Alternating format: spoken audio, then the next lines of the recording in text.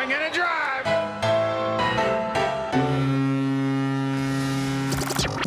Welcome to Red, White, and Blue Jays, the podcast home of Blue Jays Fans UK, a group connecting Blue Jays fans around the UK and beyond and telling their stories. And now, here's the host of Red, White, and Blue Jays, Steve Hunter. Hi guys, thank you so much for tuning in to what is now our episode 5 of Red, White and Blue Jays. Thank you so much for all your feedback and comments. Really enjoying just hearing how people are loving listening to Blue Jays fans who just talk about their experiences of following the team and going to games and just enjoying being a sports fan. Well, as you know, when we launched this pod, I reached out to Tim Langton, who is the Blue Jays PA announcer, to see whether he could help us again. And if some of you remember from last year, Tim did a little game intro for some of us as Jays fans here in the UK. And as a little bonus, I'm going to put that clip at the end of this pod so you can hear what he did for us then. But Tim has been brilliant in just helping me pull together the intro, so you hear him every week. And I'm just thrilled tonight to have Tim with us. Tim, thank you so much for all you've done for us so far, but particularly for spending some time with me this evening. It's all a pleasure. I'm very happy to do it. It's absolute gold dust. I mean, I've had so many people compliment you in terms of what you've produced for us. And I know it's only little snippets, but for us here in the UK to have somebody who's involved in game days at Rogers be part of our little world here in the UK is a real honour. And we're just so grateful for all that you've done. Yeah, you give me a chance to exercise my creative muscles by doing that kind of stuff. So I love doing it. Brilliant. With the clip that you did for us last year, the little sort of Blue Jays all-star team, my name was in the team. I don't remember this, but I was playing centre field in that team lineup. So that is my now ringtone on my phone. So everywhere I go and my phone rings, you're blasting out my name. So there you go. I just want to give you some credit, which always raises eyebrows in work meetings and sort of stuff like that. It's good. Has it rung anywhere where there's been another Blue Jay fan that went, hey? No, I've not had that experience yet. I think most of my kids disown me when it goes off, to be honest. But no, I think because of the amount of Jays fans that we have here in the UK, actually bumping into another one that easily doesn't happen that often, although there are a lot of us here. We've got a few guys who live around me here. I'm in Bournemouth, which is on the south coast of England. And there's about 5 or 6 of us that live not too far apart. So I must play that to them next time we get together to watch a game. So Tim, tonight we're going to just delve into a little bit of the Tim Langton story and perhaps look at or hear a little bit about some of your early years in terms of I know radio really was where you kicked off. Can you give us a little bit of an intro in terms of backdrop, where you grew up, how you got into radio? Is it always been your passion? Well, let's start at the beginning. Born in Peterborough, Ontario, which is about an hour here from Toronto. Did all my growing up in a place called Kirkland Lake, Ontario, which is northern Ontario. I don't know how familiar you are with the geography, but it's north. North of North Bay. I don't know. That seems to be everybody's benchmark. Everybody knows where North Bay is, but it's probably another, 2-3 hours north. Anyway, a lot of hockey players come from there. Played a lot of hockey, refereed a lot of hockey growing up. Played Little League baseball, was never much of a baseball player. Was a catcher outfielder, played shortstop once, got hit in the throat with a line drive, and that was the end of my infield. I never played infield again.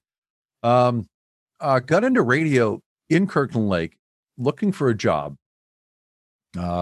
Was finishing high school, had absolutely no intention of doing any more school, at least at that moment anyway.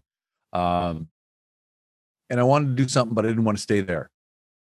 So I went to, back in the day, we had the Manpower office where you go and look at the jobs and, find out if there's any jobs and register. I suppose you can still do that now, but it's all online. And they were looking for somebody to read news part-time at the radio station, Kirkland Lake. And I said, you know what? Don't send anybody else. That's my job. And she wound up, when she set up my interview, she told the news director at the time what I had said, and he kind of liked that, so he hired me. And that's where it started. It started in news, and then I realized there was no groupies in news. So I wanted to get on the air and be a DJ, which I did eventually. That was an incredible place. It was a different time. This is 1977, late 1977. It was, radio was such a, I mean, I don't honestly don't know what, radio is quite different in the UK as far as I know. And it was very much a creative business, and it was a lot of fun to be in. It's not a creative business anymore. It's a business. Everything's dollars and cents. Anyway, from Kirkland Lake, I traveled around quite a bit, Canada, over several years, found a home at a radio station in Sudbury for a while. Was wildly successful, was glad to be a part of that. Wound up in Barrie, Ontario. And that's where I found out there was a job at Skydome. At the time, it was Skydome. Applied for that job, got an interview, didn't get the job because I didn't have a technical background. They hired a guy with a technical background, figured, okay, we'll teach him the creative. What was it? Well, it was August 1997, so it would have been about 6 months after I applied for the job. They called back and asked if I was still interested. And of course I was. And I wound up getting that job. They taught me the technical. I brought the creative. They taught me the technical. And I worked in that building full time, running the audio department for, I guess, about 5 or 6 years. And things were not good back in those days. I didn't work for the team. The team and the building were two separate entities at that time, and things were not good within the building. People were being laid off. I said, package me out, please. And I had an amazing boss at the time. She packaged me out. I came back freelance. Oh, this is a long story, isn't it? Yada, yada, yada, yada, yada, to quote Seinfeld.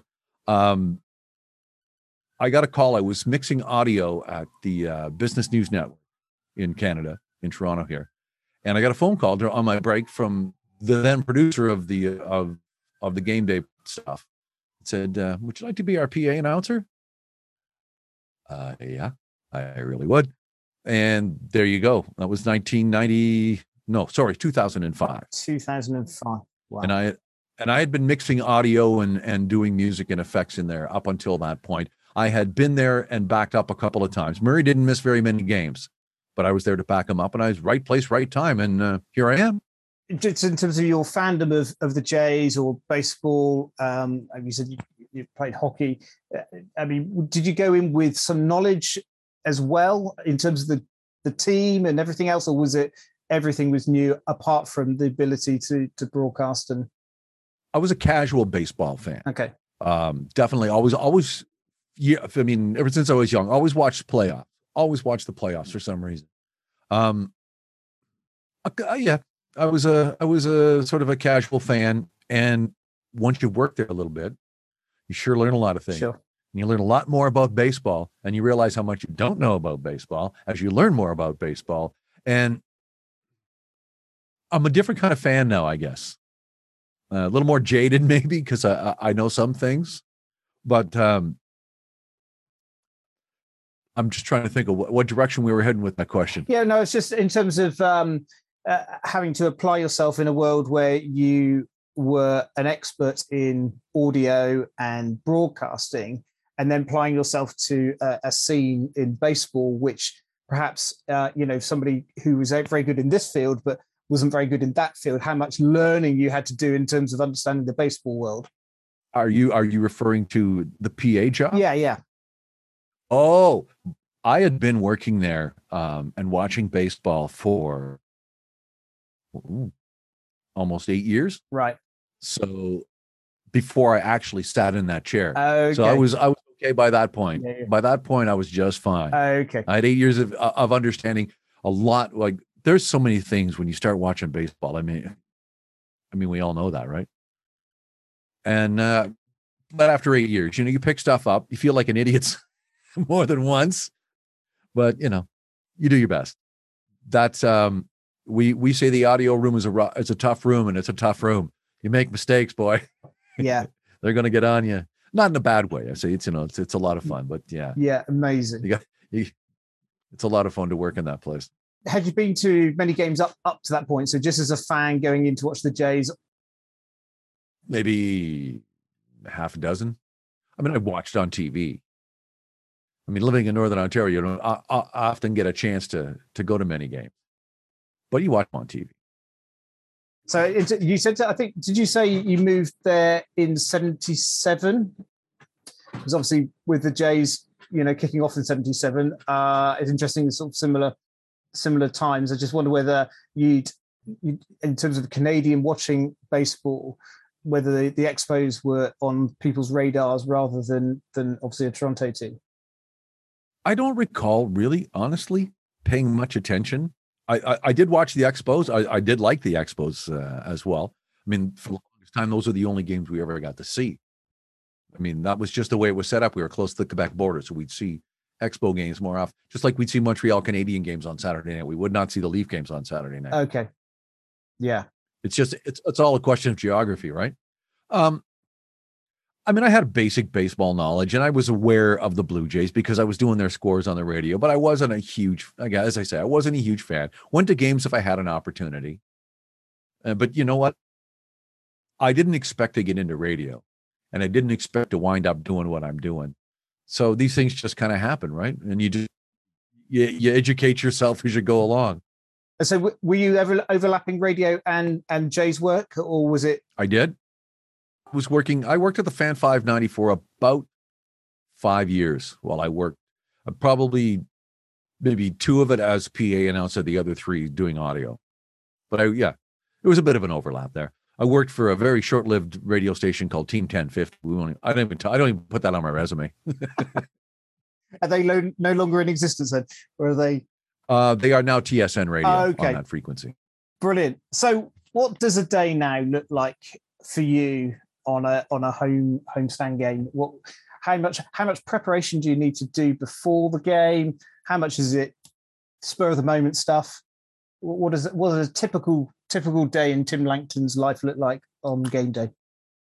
Preparation gets simpler as the season goes on because you get to see teams. You don't have to worry so much about pronunciation because you've seen the teams, especially American League East teams. And I watch TV, so you get to see the teams, and it gets a little more comfortable as the season goes on. Take, for example, the home opener. Home opener, we probably start rehearsing for that. I mean, they're working on it now. all those amazing people that produce game day operations are probably working on it now. Not probably, they are. Yeah. I'm saying that with confidence. I'm not saying that with knowledge. I should point that out. We are probably in, me personally, I mean, the people who do all the tech stuff, like the tape ops, the replay people, the audio guys, the DJ, the stats guys, all those people are in there long before I ever get in. Right. I probably come in about 3 days before the home opener. I get my script probably a couple of days before that. Start working on that. Hopefully there's nothing that's going to make you choke up in the script, because they've done that a couple of times to me. You got to read it over and read it over and read it over. You got to make yourself numb to it. Almost, that's not quite the right word, but you just got to get real familiar with it. So that's like 3 days of just working on opening ceremonies, because I mean that stuff goes off without a hitch, and there's a reason for that. The people who plan it know what they're doing, for one thing, and we rehearse it. There's usually always new in stadium games that we'll play through the season, so we'll go through those and figure those out. And then game day, that's all about the baseball, for me anyway. That's when I start making sure, well, probably before that, I will start making sure I know who's on. You got to wait till they just declare their final rosters. But once they declare final rosters, you start working on making sure you know everybody's names, how to pronounce it, any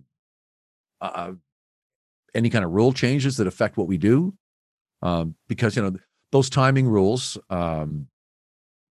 between batters, the 30-second clock, there's the timer that runs during inning breaks. So if anything changes, we got to be familiar with that kind of stuff. That's what gets us started. And then away we go. I mean, you prepare as far as you can. Sure. And then it's live. You just don't know. I mean, sometimes you have to completely go the other way. You just never know what might happen. And what was it like? You talked about the home opener. What was it like preparing? I put this on, especially my home T-shirt for you. What was it like preparing for that day after such a long gap from last year into the beginning of this season, not being at Rogers, and then that big opening homestand game? What was that like? You saw Charlie, and you saw Bo. Didn't see me. You didn't see me. You didn't see half of our control room. It was a pretty happy thing. It was after sitting in Buffalo, and I got to say the people in Buffalo were absolutely incredible. The Bison's crew and the folks that came in to help us out from Buffalo were absolutely the best, including the fans that came to see the Blue Jays play. It just really hurt when the Yankees came in. And you got Vladdy hitting dingers and he's getting booed. It's just like, oh, good. It hurts. Not pretty. I can imagine what it felt like for those guys. So coming home, for me, I mean, I'd only been away with the team for a couple of months. Right. I'd only been in Buffalo as long as they'd been in Buffalo. So for those guys coming home, that was big. Of course, a number of them not ever played there, which you forget. That's true. You know, it's just like they've never experienced what it's like to play at home. And the 30,000 fans that were in there for those first few games were they had it going. They really had it going. It was great. Friends of mine, Mark and Sarah, who very kindly donated me their T-shirt. They were there for that home opener season, and just talking to them and watching it on TV from here, I think, we were all feeling the emotion. So what it must have been like in the ballpark was extraordinary. How did you feel when the announcement first came last season that they were not coming into Toronto? What sort of impact did that have on you in terms of mindset, emotions, knowing that baseball wasn't going to be there? It was, I mean, just like anybody else, it was really disappointing. I understood why, but it was really disappointing. There's nothing else you can really say about it. Sure. It was a public health issue, and everybody did what they thought was right, and we got to watch a bit of it on TV. I mean, anybody who says, "Well, they had a bad 2020," everybody had a bad 2020. Yeah, just like anybody else, it was disappointing. I think for me, watching the Jays, they've had to live with much more than any other MLB team. I think I've spoken to so many people now in terms of last season and the impact of playing at Dunedin and then Buffalo before they came back to Rogers, and what impact that would have had on the family of the players and the backroom staff in terms of just living out of suitcases for such a massive part of the season. Clearly had its toll. Not just the players, like the clubbies were gone. Just as we're out of the country. Most of those guys are Canadian. They were out of the country for a long time. They were away from their families for a long time. So just beyond the players and the people you see on the field, there's a lot of people that were affected by that. As far as I'm concerned, from a Blue Jay, in my mind, and from a Blue Jay and a Major League Baseball point of view, 2020 did not exist. Okay. It just did. We skipped the 2020 season. It just didn't happen because it was so weird. It was so weird. Even though they got into the postseason, you're just discounting that. It was great. It was lovely, but it was a 60 game. Was it 60 game season? Yeah, 60. Yeah. Yeah. From 162 to 60. Throw it all out. Throw it out. Sure. Yeah. No, I understand the thought process behind that. Because I'm sure, there were a lot of guys that had bad years in 2020. We'll reflect a little bit on last season in a moment, because there were so many outstanding performances of 2021, which I'd love to just hear a little bit from you in terms of some of the memories that you had watching. But I thought at this point in time, it'd be good just to throw you some of the questions that the guys have written in to me with. We might have covered a couple of them, but let's go for it. So Dave McLaren, he's a Scot. He's a great lad. He's given me 3 questions for you. So if you have any days off next year and you need somebody to cover, he's quite happy to come and do that. So if you want a little bit of Scottish lilt across the Rogers Centre, he'd be up for that. He'll have to get in line. There's a lot of people who want to do that. I'm sure. You've talked a little bit about pronunciations of names. Have you had any particular nightmares or nervous moments where you've just struggled? It's not usually player names. I find it's when we have like somebody throw out a first pitch, or I mean, we did when we came back and the Indigenous ceremonies we did at a couple of the ball games. Those are tough because I don't have as much time to practice them, for one thing, because I usually just don't get them till maybe a day before, and I don't want to mess up anybody's name.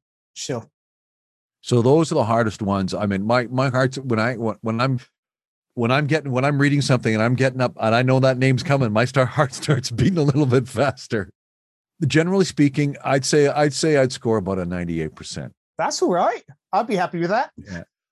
Like I say, I mean, there are some ball players' names, like I will write it out phonetically on my score sheet. Tuiasa Sopo is the one name that I throw out there that was like, huh? Mm.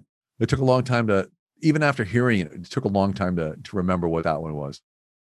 Doing phonetically, I can see how that could. Nobody could read my phonetic writing but me. The last question Dave asked is the use of the horn for the home runs. Is there a cut-off time where perhaps at night time you're not allowed to use it, or you're not allowed to let it ring? Because I know you tweet out the number of seconds every time we get a home run horn going. Is there any regulations about the use of it? Not to my knowledge. No one's ever said anything. Yeah, keep the noise down over there, Tim. I mean, the place is surrounded by the Rogers Centre is surrounded by condos. So if somebody's gonna have a problem, they would have had a problem by now. Yeah. And I think it might even, who knows, maybe it's even in the language of the condo contract. I don't know that, but who knows? Maybe it's there. Have they always done the horn? There, since about, I'm trying to remember, 2007. I'm thinking maybe. Okay. I was just trying to remember, because it came about. We were getting ready to for a new season. We were getting ready for our home opener. We were having rehearsals, and we were watching some hockey playoffs at the same time. And somebody scored. I think it was actually Boston and Toronto. Probably was Boston and Toronto. Boston scored, and they've got a really loud goal horn in Boston. I said, we should get something like that for. I believe I was the one that said we should get something like that for the ballpark. And 3 months later, there was a ship's horn up on the roof. Brilliant. There you go. I'll take credit. I was thinking more of a train horn, but ship's horn's fine. It works. What do you look for in terms of making sure it is a home run? Have you ever gone to press the button and realized, oops, that was a bit early? Or I've done one complete mess up, like on the horn, probably a good 4 or 5 seconds before somebody said or I realized it wasn't out. And then I've done the little bump when that was more of finger on the trigger and then just went, oh. Now I learned when I did it wrong the first time, like completely blew it the first time. That was, if I don't know, I just look for the umpire. I look for I look for whichever umpire is covering that part of the field. And if he's doing this, I'm hitting the horn. Yeah. Where are you actually based? Are you behind home plate? I'm behind home plate, 300 level, just to the left of home plate, because the radio broadcast booths are on the same level, and they're directly behind home plate, and I'm to the left of that. Okay, so pretty good view from there then.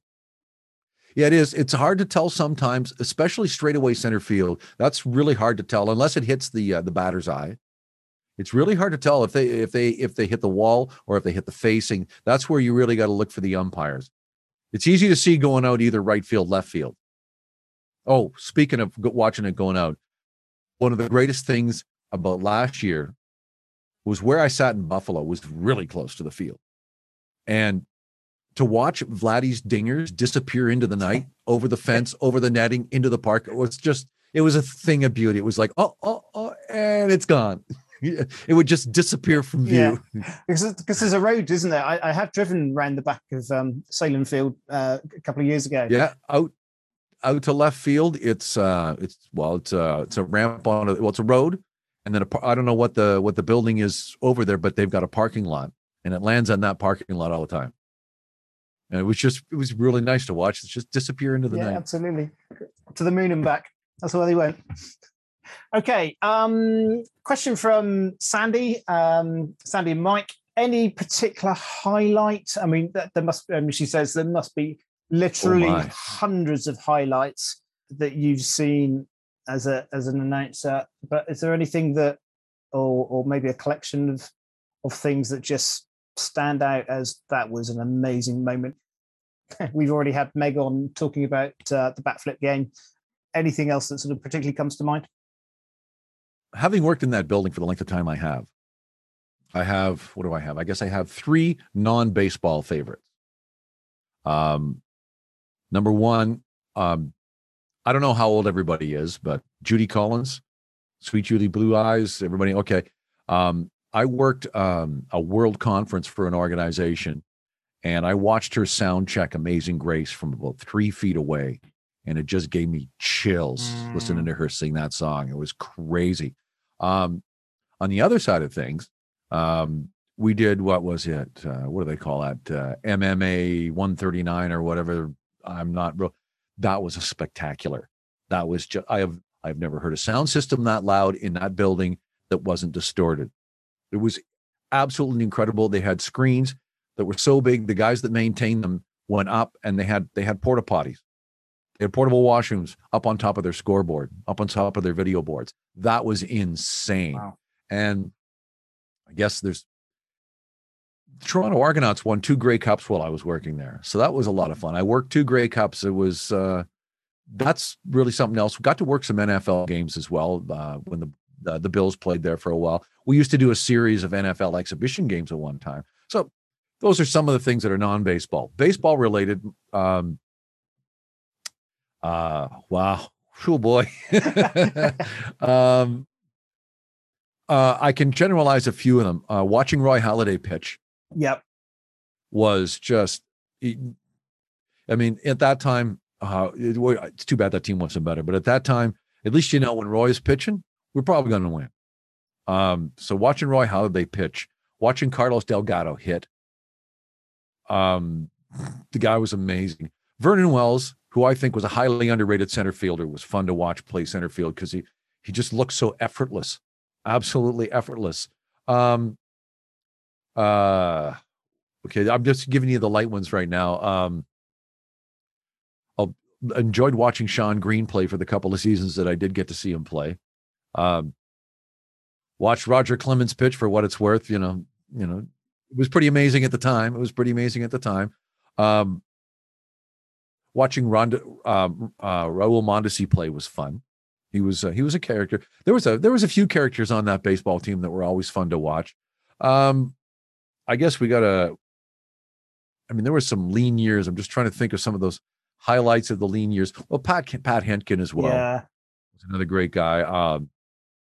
But now, obviously the 50 home run season by Bautista. When that all began, things like watching Edwin Encarnacion go from EE5 to one of the most dangerous hitters in baseball and a half-decent first baseman as well. It was never that he couldn't catch the ball. He just had that issue getting it across the field. But and watching Jose Bautista come in is like, who? And, just watch him just own it, completely own it. Mark Burley was fun to watch. R.A. Dickey was fun to watch. I got to mention, who else? Lyle Overbay. Enjoyed watching Lyle Overbay. But to talk about the bat flip game for a second, I had to watch it again after because I missed a lot of it. That place was shaking. Everything was shaking. Every camera that when you looked up at the monitors, we can see our cameras and the broadcast cameras, both home and both our cameras and the broadcast cameras, and everything was shaking. Everything was shaking. It was crazy. The energy level was off the scale. And then we all had in our room, within a couple of seconds, all had to sit down and settle down and move on to the next thing while the building's still going nuts. And I'm announcing the next batter. I was going to say, who remembers who came after Jose after he knocked it out of the park? Well, I guess it would have been Edwin at the time, right? But I believe he did hit behind a Jose, did he not? Yeah, I think he probably did. I can't remember. Yeah. I assume you didn't see the bat flip at the time because everybody's watching where the ball's. I did not. No? I did not. We actually found we found our own replay of it and replayed it and saw it. But no, I didn't see it the first time. Not at all.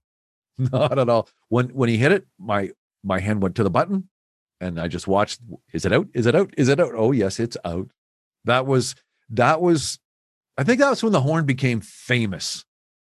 Sure. Was 15-16 was because we got to use it a lot. Yeah. I mean, after that 2015 game, my producer was just more horn, Come on, hit it again, more horn, more horn. Yeah, bring it on. Yeah. I take such pleasure.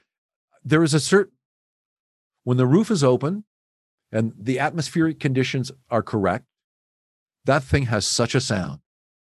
It's just, there's nothing like it in the league anywhere. It's got this, it's just a wonderful sound. I think that with the home run jersey this year, or jacket. That was a good one. That was really good. Nice pairing. It was thoughtful. There was just not, it wasn't a laundry cart. It was, it was thoughtful. It meant something. Yes. Good stuff. Good stuff. You can't remember how long your horn was for Jose's hit. Oh, he didn't get an extra couple of seconds just for the moment. Honestly, I do not remember. I did go back when I started timing them this year, just for fun. I went back because I figured, these are the ones that all horns are measured by. Of course. So I went back. You'd have to go through my Twitter feed to find that one because I did go back and time them, but I can't remember offhand. Yeah, it was an extraordinary night. And I think, for us here, it was about 2:30 in the morning when that ball went out.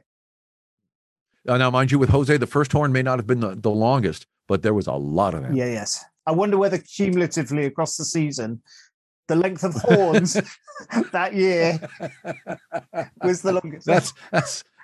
That's for somebody that knows how to work Excel, not me.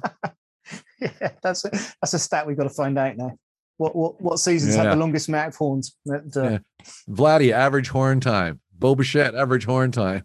Lots of those this year. It all depends on the importance of the home run. There we go. Excellent. Really good stuff. Let's just get through a couple more questions for you. Sure, I'll try to keep my answers a little shorter now. No, it's good. I love it. I'm really enjoying it. You talked a little bit about the pronunciations and names. Any particular favorite ones that, I'm glad I nailed that? Oh, wow. Everybody asks me that, and I don't think. Yeah, it's just what you do. Yeah, exactly. It's what you do. Yeah. Yeah, like I said, it's not the ball players' names because I have a lot of time to work on that. It's the outside the ball player's name. Yeah, David just another question he put in. David Robson, he also just going back to the horn. He says, "Do you feel like the most powerful man in Canada when you press your home run horn?" Maybe not in Canada, but definitely in the ballpark at that moment. Yes. Okay, Kyle Bell. This is a good one, which we haven't really talked about at all. What's the best and worst walk-up music that's been played for a batter? You're gonna get me in trouble here. Again, I'm concentrating on something else. Half the time, I should have Jed Harper, our DJ, on here because he'd have all kinds of stories for you. I'll ask him, oh, is that a new song? He says, no, he's had that since last year. Oh, so there's a level of how much I pay to the songs. Probably, let's talk all time. Brad Fulmer. Brad Fulmer did not want anything. Dead silent. Wow. So when he got traded, he came back with the Texas Rangers, and I announced him up to bat, and our audio guys played crickets. Did he know that was going to happen? No, he did not. That's brilliant. No, but as far as walk-up songs, I'll know if it's good, I notice it, and if it's not, I tend not to notice it. I like the guys. I like the Latin stuff. I like the Caribbean stuff. I enjoy that a lot. Do the players get to choose that themselves, or is it a bit of a team? They do indeed. Right. Okay.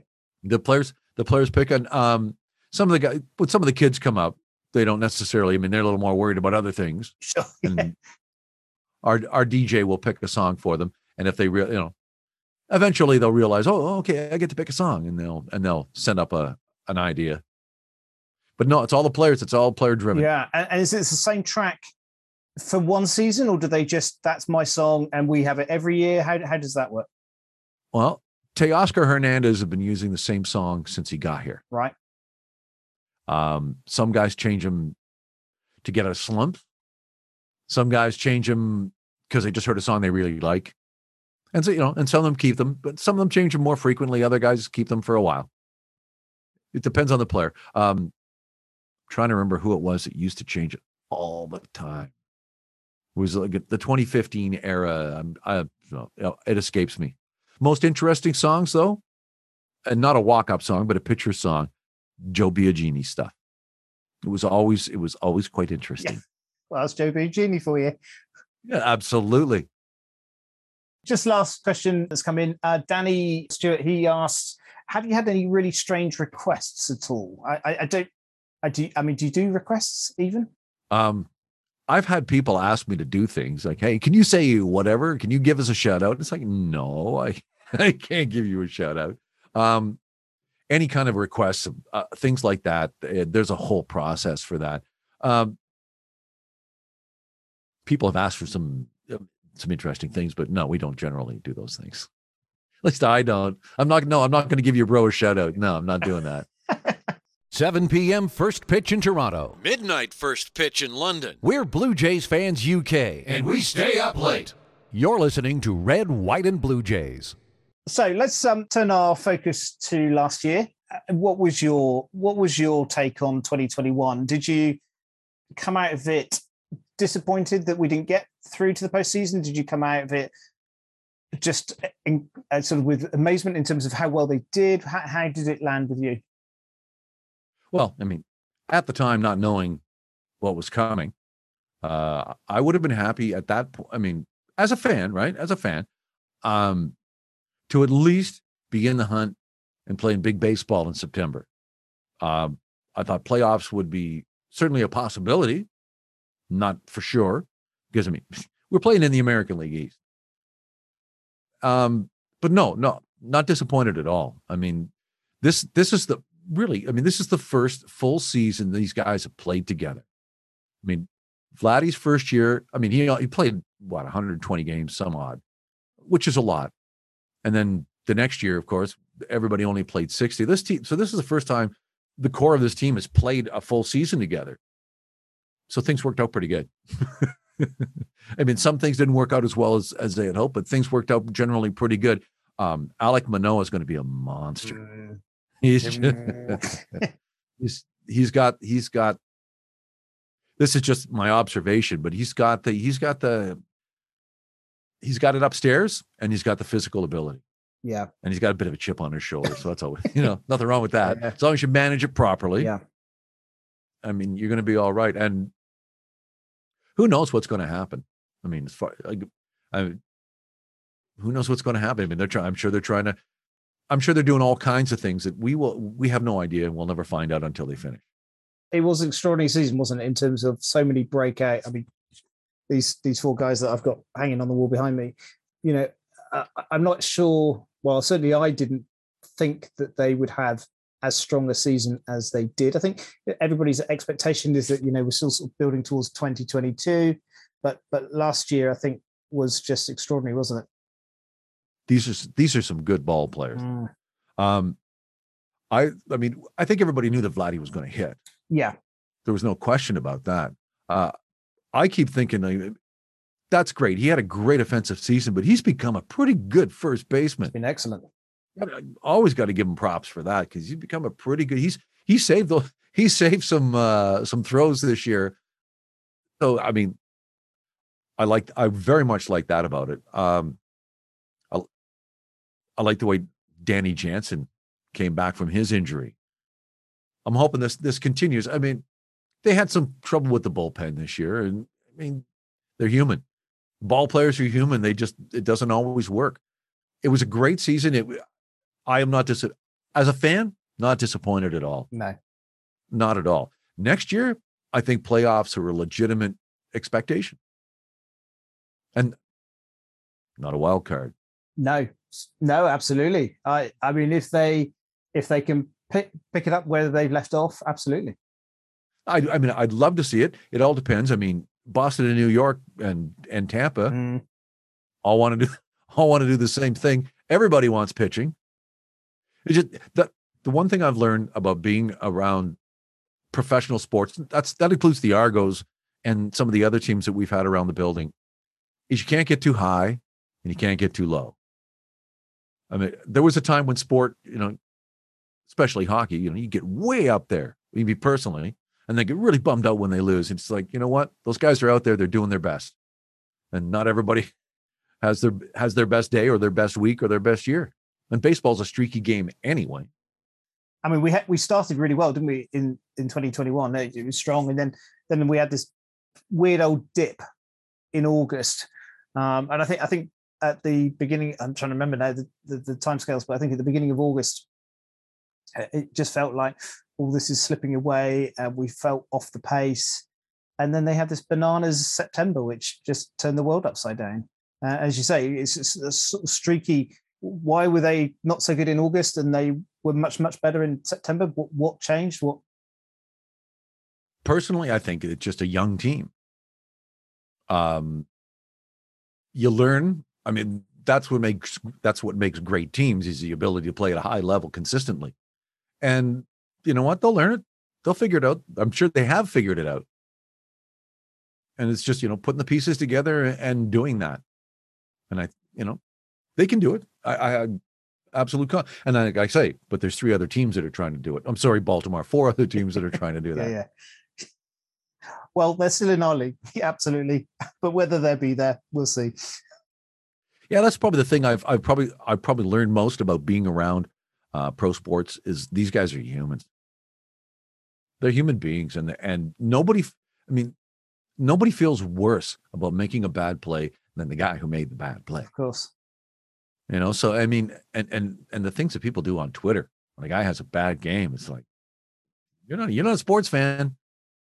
Not in my book, anyway. Yeah, that's the downside of things like Twitter, isn't it? Is it can bring so much positivity, but it can also flip very quickly the other way when things don't. Just carefully curate your timeline. It usually works. Yeah, exactly. Yeah, exactly.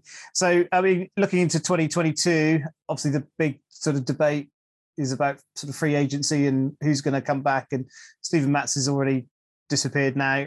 Obviously, the Robbie Ray situation, Marcus Semien situation hasn't yet been resolved. How do you see that landing? I have no idea.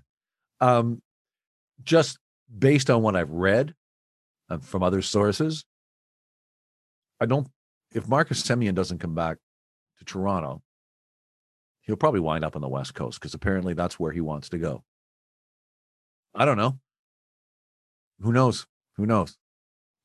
That's all we know is what we read wherever, on The Athletic or on Twitter or what have you. Yeah, no, I think that's absolutely right. Is that all the talk has been it's either here or it's West. Yeah, and I think that seems to be the choices. Sorry, Yankees. Sorry, Red Sox. Not going to happen, I don't think. Yeah, well, we're not disappointed by that at all, of course. We'll see where it goes. And have you got any eyes on guys from other teams that you think actually they'd be really good players to add in that are out on the free agency market? Anybody that's you know what? I was talking to I was just talking to somebody about this, and I had a couple of guys, and of course I'm blank right now. That's all right. But you know what? Generally speaking, I really like this team. I mean, pitching is a weird situation, not for this team, just generally, because you get a guy who may have been awesome last year who may not be so awesome this year. So I mean, they're trying to put a really good rotation together and a good bullpen, and this is a great team, just as it is. Offensively and defensively, it's a pretty good ball team. And what's lovely about it is it's stable for next season, isn't it? In terms of the vast majority of them will be here. Yes, absolutely. There's a lot of things I'm looking. I wonder if will Gabriel Moreno be with this team this year? I mean, they brought Alek Manoah up when he was a young fella. Totally. I mean, when you're ready, right? Who knows? These are the things I'd love to see. I'm not saying it's going to happen, but these are the things I'd love to see. I'm predicting that he'll be. I don't think he'll be there at the start, but I think certainly at some point next season we're gonna see him back. I think Danny will be number one. I think Kirk may be our player who gets traded, but we'll see. We'll see how it plays out. That's the fun, isn't it? I have tried to predict, and I am never successful. Okay. So we'll take it all with a pinch of salt then. Which, yeah, pretty much shows you how much I know about the real nitty-gritties of the game, right? Yeah, as long as you pronounce it right, that's fine. You're listening to Red, White, and Blue Jays, the podcast of Blue Jays Fans UK.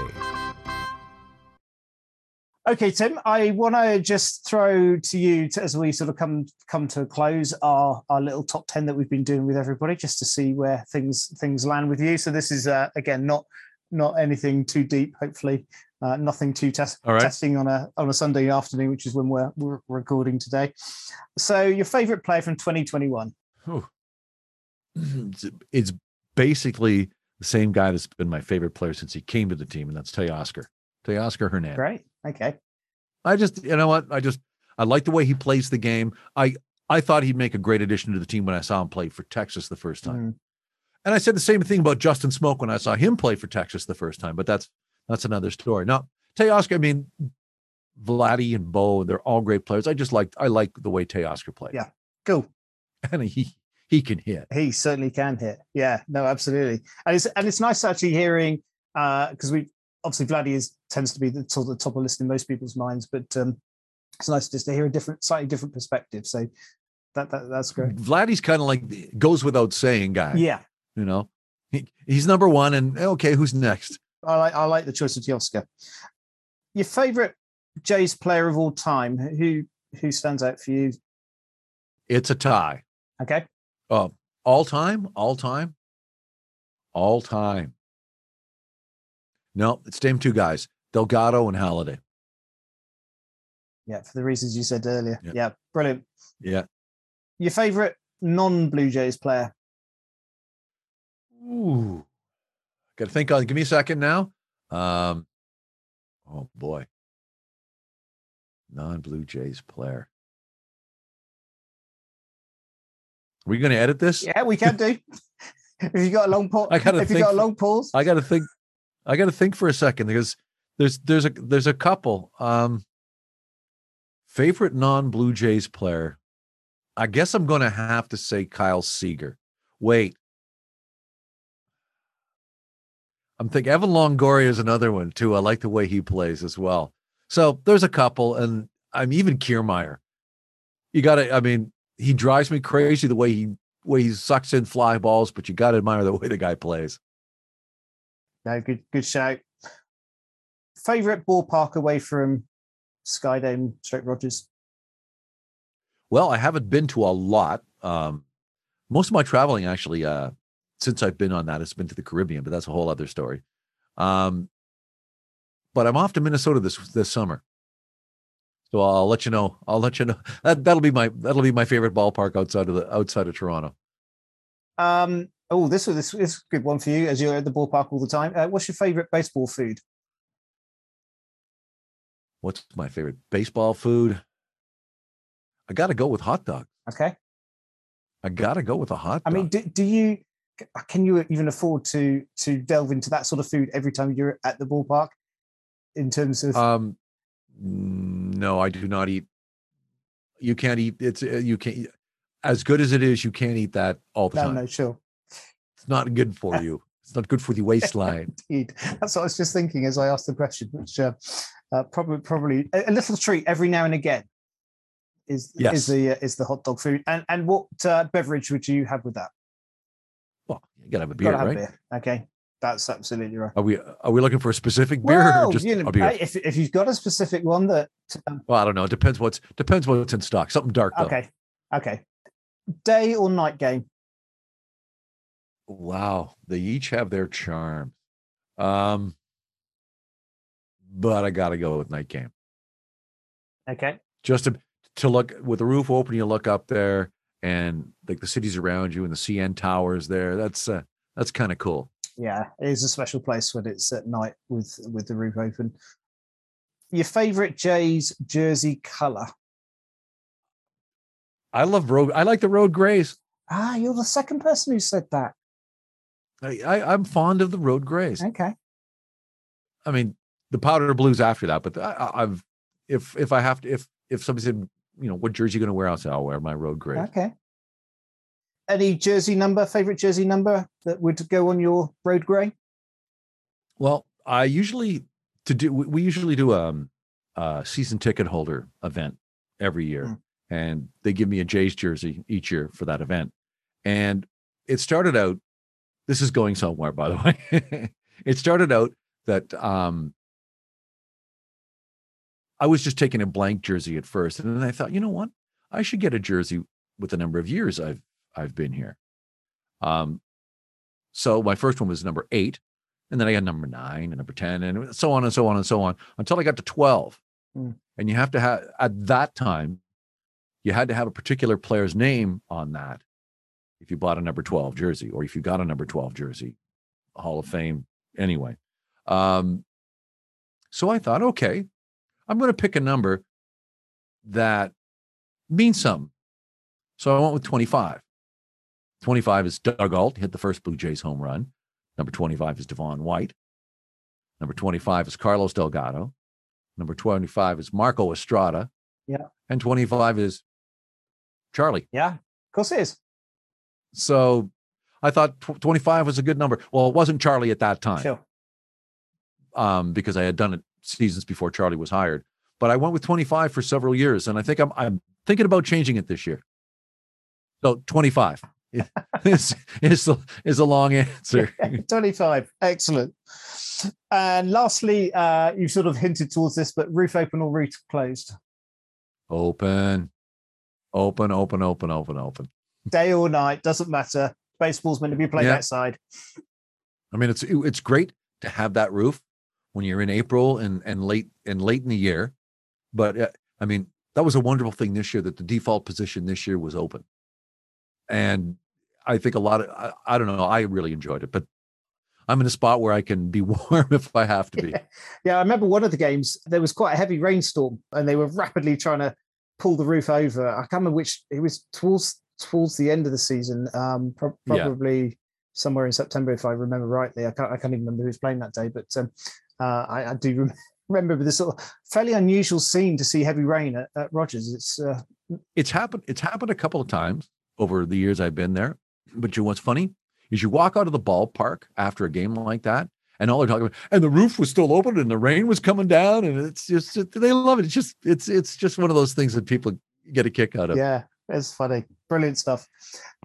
Tim, thank you so much for spending time with me today. It's just been absolute joy to hear you speak so passionately, and just the experience that you bring to just all the things that you've gone through as a Jays announcer, and your passion for the team. And I know, certainly from our side as fans, the times we get to go to see the Jays play is such a special occasion for us, because it's more unique perhaps than those who are able to go to the ballpark on a regular basis. And I know a lot of the guys here were super excited to hear that you would come and do this pod with us. So I'm so grateful for your time this evening. My pleasure. It's been brilliant. Anytime. Thank you so much, sir. Guys, I know you'll probably want to listen to this one maybe 2 or 3 times. But also, I just want to remind you that if you've got a Jays story that you'd like to come and chat to me about, I'd love to hear from you. You're going to hear all the contact details from Tim at the end of this pod on how you can get hold of me. But for now, Tim Langton, thank you so much for your time. And guys, we will see you on the next episode. Can I give you a live out? Love that. Yes, that would be excellent. Here we go. Thanks for watching Red, White, and Blue Jays. We'll see you next time. The Red, White, and Blue Jays podcast is a production of Blue Jays Fans UK. If you've got a Blue Jays story to share, let us know. Email us at bluejaysfansuk@gmail.com and follow along on Twitter and Instagram at Blue Jays Fans UK. I'm your announcer, Jim Langton. Thanks for listening.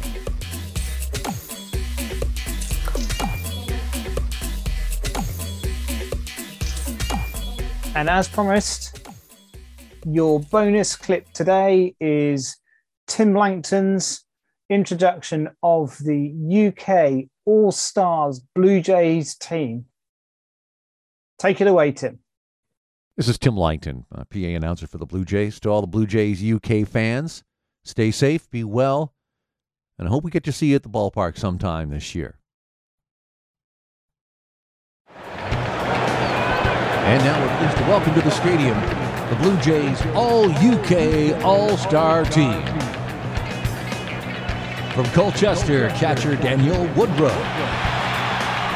From London, at first base, Simon Cross. Sandy Shipley from Leeds at second base. Playing third base, Pav Singh of Wakefield. The shortstop, Luke Wheel, Birmingham. Right fielder, Colin Murray from Belfast. From Weymouth, center fielder, Steve Hunter. Left fielder from London, Tony Wilson. The designated hitter, Lee Hatfield from Boston.